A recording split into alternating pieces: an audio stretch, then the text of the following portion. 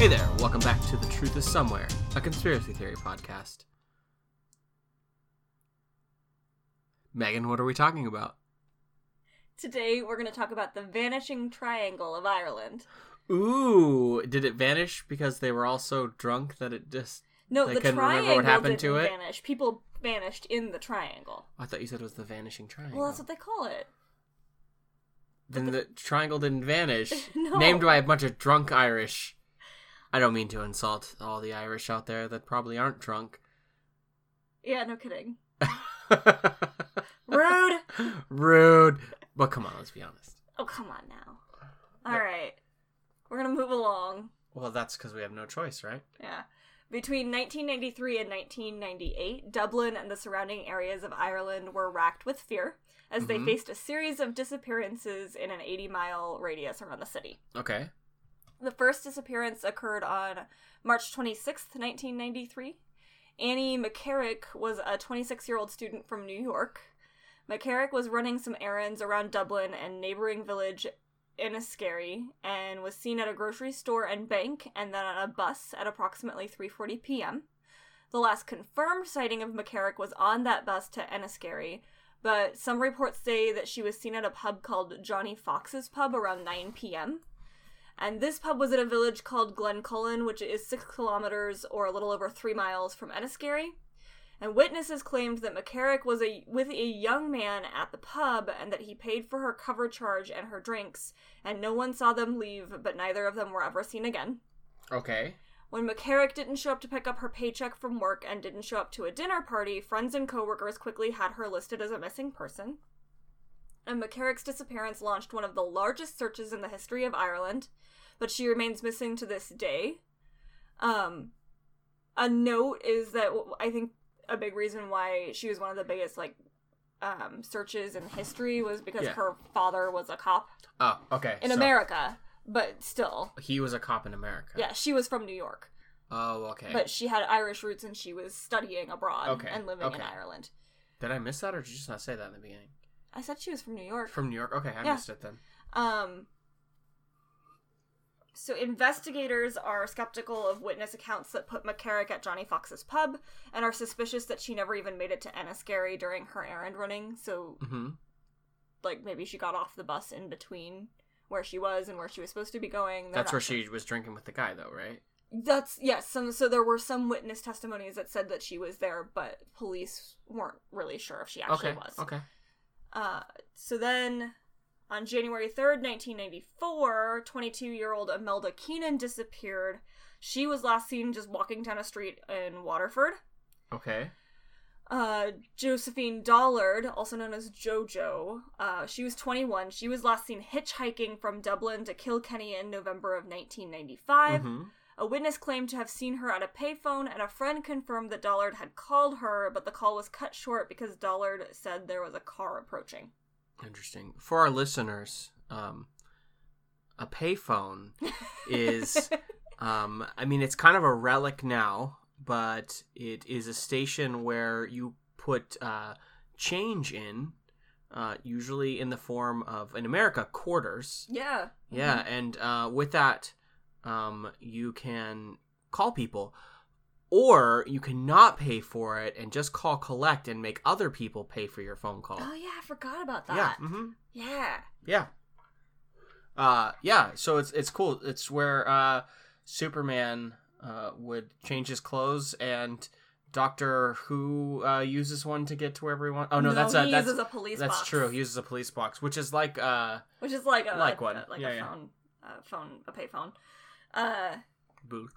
Phone booth. That was what I was looking for. Good job. In 1996, 25-year-old hairdresser and model Fiona Pender went missing outside of her home in Tullamore. She was 7 months pregnant.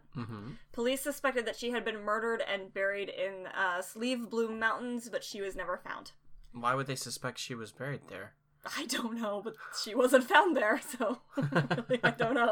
Okay. I don't know if those mountains were close. Okay, maybe is that like where maybe there's a connection to people being murdered and buried out there. Maybe. Yeah. I didn't look much into that. Okay. Past what the article said. I was like, okay, that's what they thought. Yep. Okay. On February 13th, 1997, 17-year-old Sierra Breen disappeared from her home in Bachelor's Walk. She had gone out to a cafe with her mother and then headed home to watch TV. Sierra's mother said they went to bed at 12:30, and around 2 a.m., Sierra's mother got up to go to the bathroom. She peeked into Sierra's room and noticed that Sierra was gone.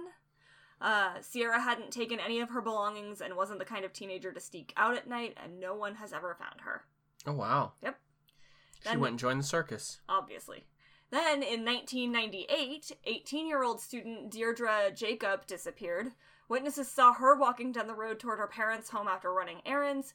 Neighbor placed her as close as 200 yards to her home, but she never made it there. You put an R in her name. You called her Deirdre. How else are you supposed to pronounce that? Deidre? Is it Deidre? There's no R in that. Oh. Or Deidre. Deidre. Oh, I always thought that was pronounced Deirdre. Okay. Sorry, Deidre. I don't know. Maybe you're right, but I just am kind of giggling because I looked at the notes about, wow, how's that spelled?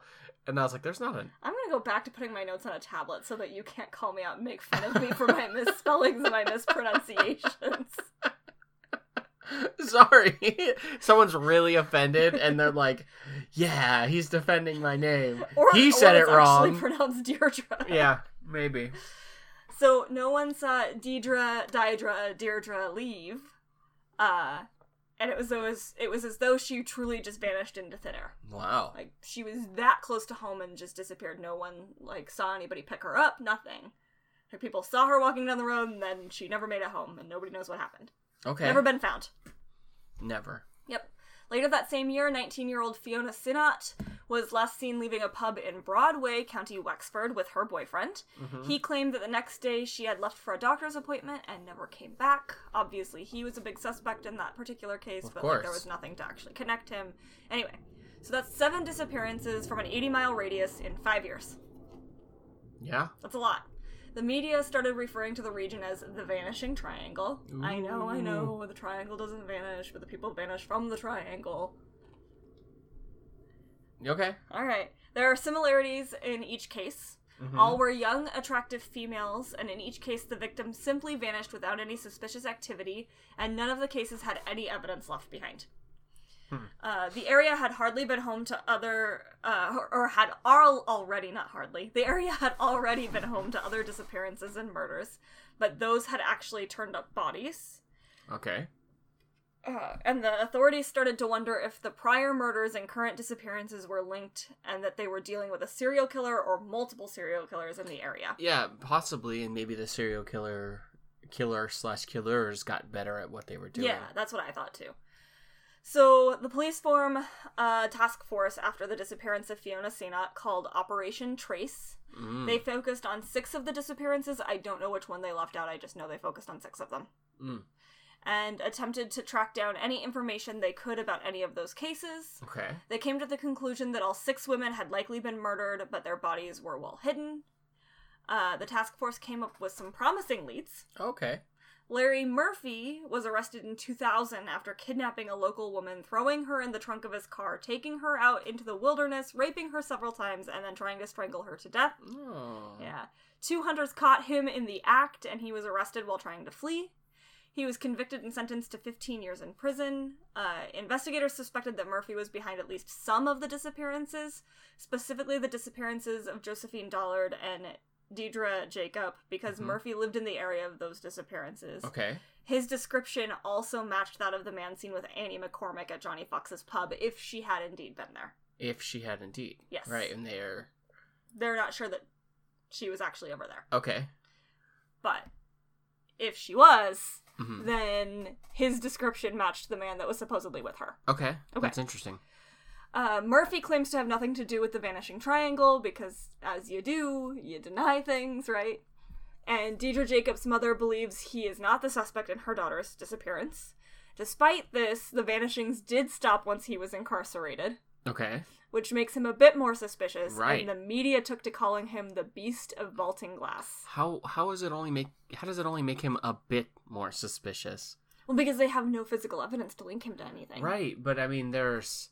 Sure, also, causation doesn't mean correlation, but the last he disappeared. Disappearance was in 1998, and then he was caught in 2000. So, okay, they had already stopped.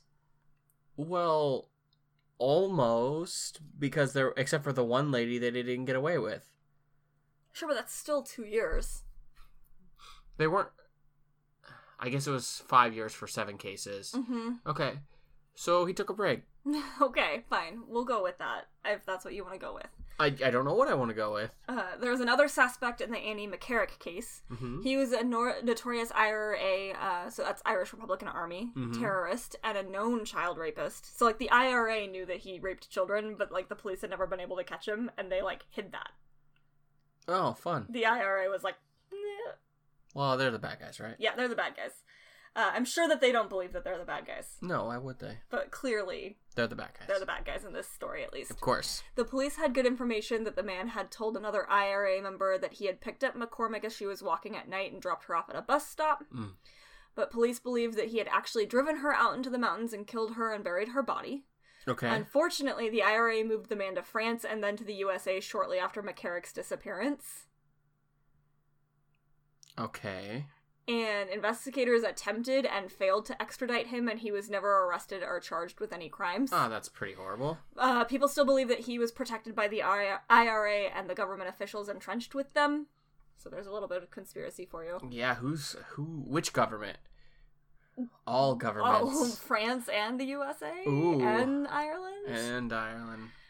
So that belief is actually emboldened by the fact that there is some suspicion that Irish authorities mishandled the case. Sure, that's almost always a suspicion. Yep. Alan Bailey served on the Irish police force and was assigned to Operation Trace. He wrote a book that states that the IRA suspect was never properly pursued. Okay. And he claims to have a source that approached the police several times with information about the IRA member, but the leads were never followed. Huh. Bailey often accuses the police of incompetence and mishandling leads and evidence throughout his entire book. Yeah, I mean, that sounds like something that everyone says about the police. That's kind of a theme, I think, with the last couple of episodes we've had. Police mishandling information. Yeah. This just kind of ties into a grander conspiracy of, like, police being part of a larger government cover-up. I don't know if I think that the police are part of a larger government cover-up. I think that it's more of a bumbling police forces exist everywhere. Yeah, I agree with that, but I think it's more likely that it's localized. It's more likely that there's a couple of police that are tied in with a couple of sure, organizations. Yeah. Naughty organizations. Okay. Uh-huh. I mean, doesn't that still lend to that conspiracy, though? I'm not saying... If it's the right person, if it's, like, the chief of Operation Trace, right? Sure, I'm not arguing... So what I was saying was, I don't believe that they're all part of some bigger organization. I think that... There's just one or two people who are like, you pay me good. Yeah, or even if it's the whole force, it's all part of, like, some, part of the mafia, part of a mafia, not part of, like, the police are controlled by the Illuminati, which controls the world. That. Well, you had said some larger conspiracy or something like that. Yeah, but it's the conspiracy of, like, the police being corrupt and tying into a terrorist organization and allowing them to take away the main suspect in a murder. Really, I would think it would be just a few, because I believe that people want to be inherently good, and we know what is and what isn't. Mm-hmm. So, that's what I want. That's what I believe. Okay. We'll go with that. I mean, I think people say that people are inherently good. I think people want to be inherently good. Fair. Okay. I'll accept that. Yeah, so I think it's less likely that someone's going to be manipulated by some outside forces if they're in the police. They're part of the police. They're, part of the police department. Okay. Yeah. I'm not going to say that I necessarily believe this, but I think that there's an argument to make here about people who become police officers being power hungry. Okay. Especially, I think, in the United States. I don't know what police forces are like in other countries. Mm-hmm. But in the United States, there's a perception of, like, being powerful. Mm-hmm. And I think that attracts a certain kind of person who is easily manipulated by the idea of power or grandeur. Yes, and those would be the few people that are in the connection. Okay. That's what I would not disagree with you, but I would definitely say that I think I think you're right, and I think you have grounds there, but I think that being a police officer attracts the kind of people that want to do the right thing and want to uphold the law. Also, it attracts both. Yeah, I'll go Right. with that. It attracts both. You're right. Mm-hmm. Few bad apples. Yeah. On all that stuff. There's one more suspect. One more suspect. Yes. The Cat in the Hat. Absolutely. Well, there's one more, like, legitimate suspect. Mm-hmm. Recent years have produced Robert Howard, known in the media as the Werewolf. Oh. Ireland really likes to give their criminals names. Yeah. Like, the Beast of... What was it? I gotta look. Where'd it go? I don't know. Looks like you lost it. The Beast of Baltinglass. They get cool names. I know. The Werewolf. Yeah.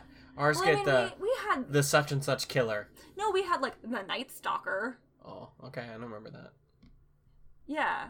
Okay. But you're right. Like, 'cause, like, we have the Zodiac Killer. We have the Green River Killer. Yeah. Yeah. I mean... You're totally right. Yeah. Sure. Yeah, Golden State Killer. Yeah. I see But it. I mean,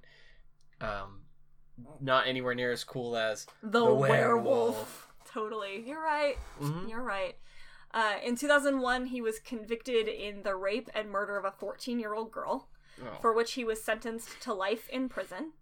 He has a history of violence occurring during the same time period as the disappearances. However, there also wasn't enough evidence to definitively link Howard to the crimes. Well, I mean, based on just that, it doesn't sound like there was enough evidence. No. But there wasn't enough evidence to link anybody to any of these crimes. No, but the first guy seems a little bit more promising. Maybe that's just because stuff stopped once he got caught, but I mean, stuff stopped 2 years before, so it's kind of tough to say. And then 2001 is the next year, right? Yes. Right. So catching another guy. The problem is I mean, you even said it yourself. There was already cases of murder and stuff before, So it could have been any of these people. or none of them. Well, it definitely wasn't, for all of them, it definitely wasn't the guy that was with the IRA, because they shipped him off to a foreign country right after Annie McCarrick disappeared. So I kind of think that Annie McCarrick was probably like a one-off by the IRA guy, and the IRA was like, ship him out because this is getting a lot of traction in the media. Right. And so they got him out of the country and sent him off somewhere else.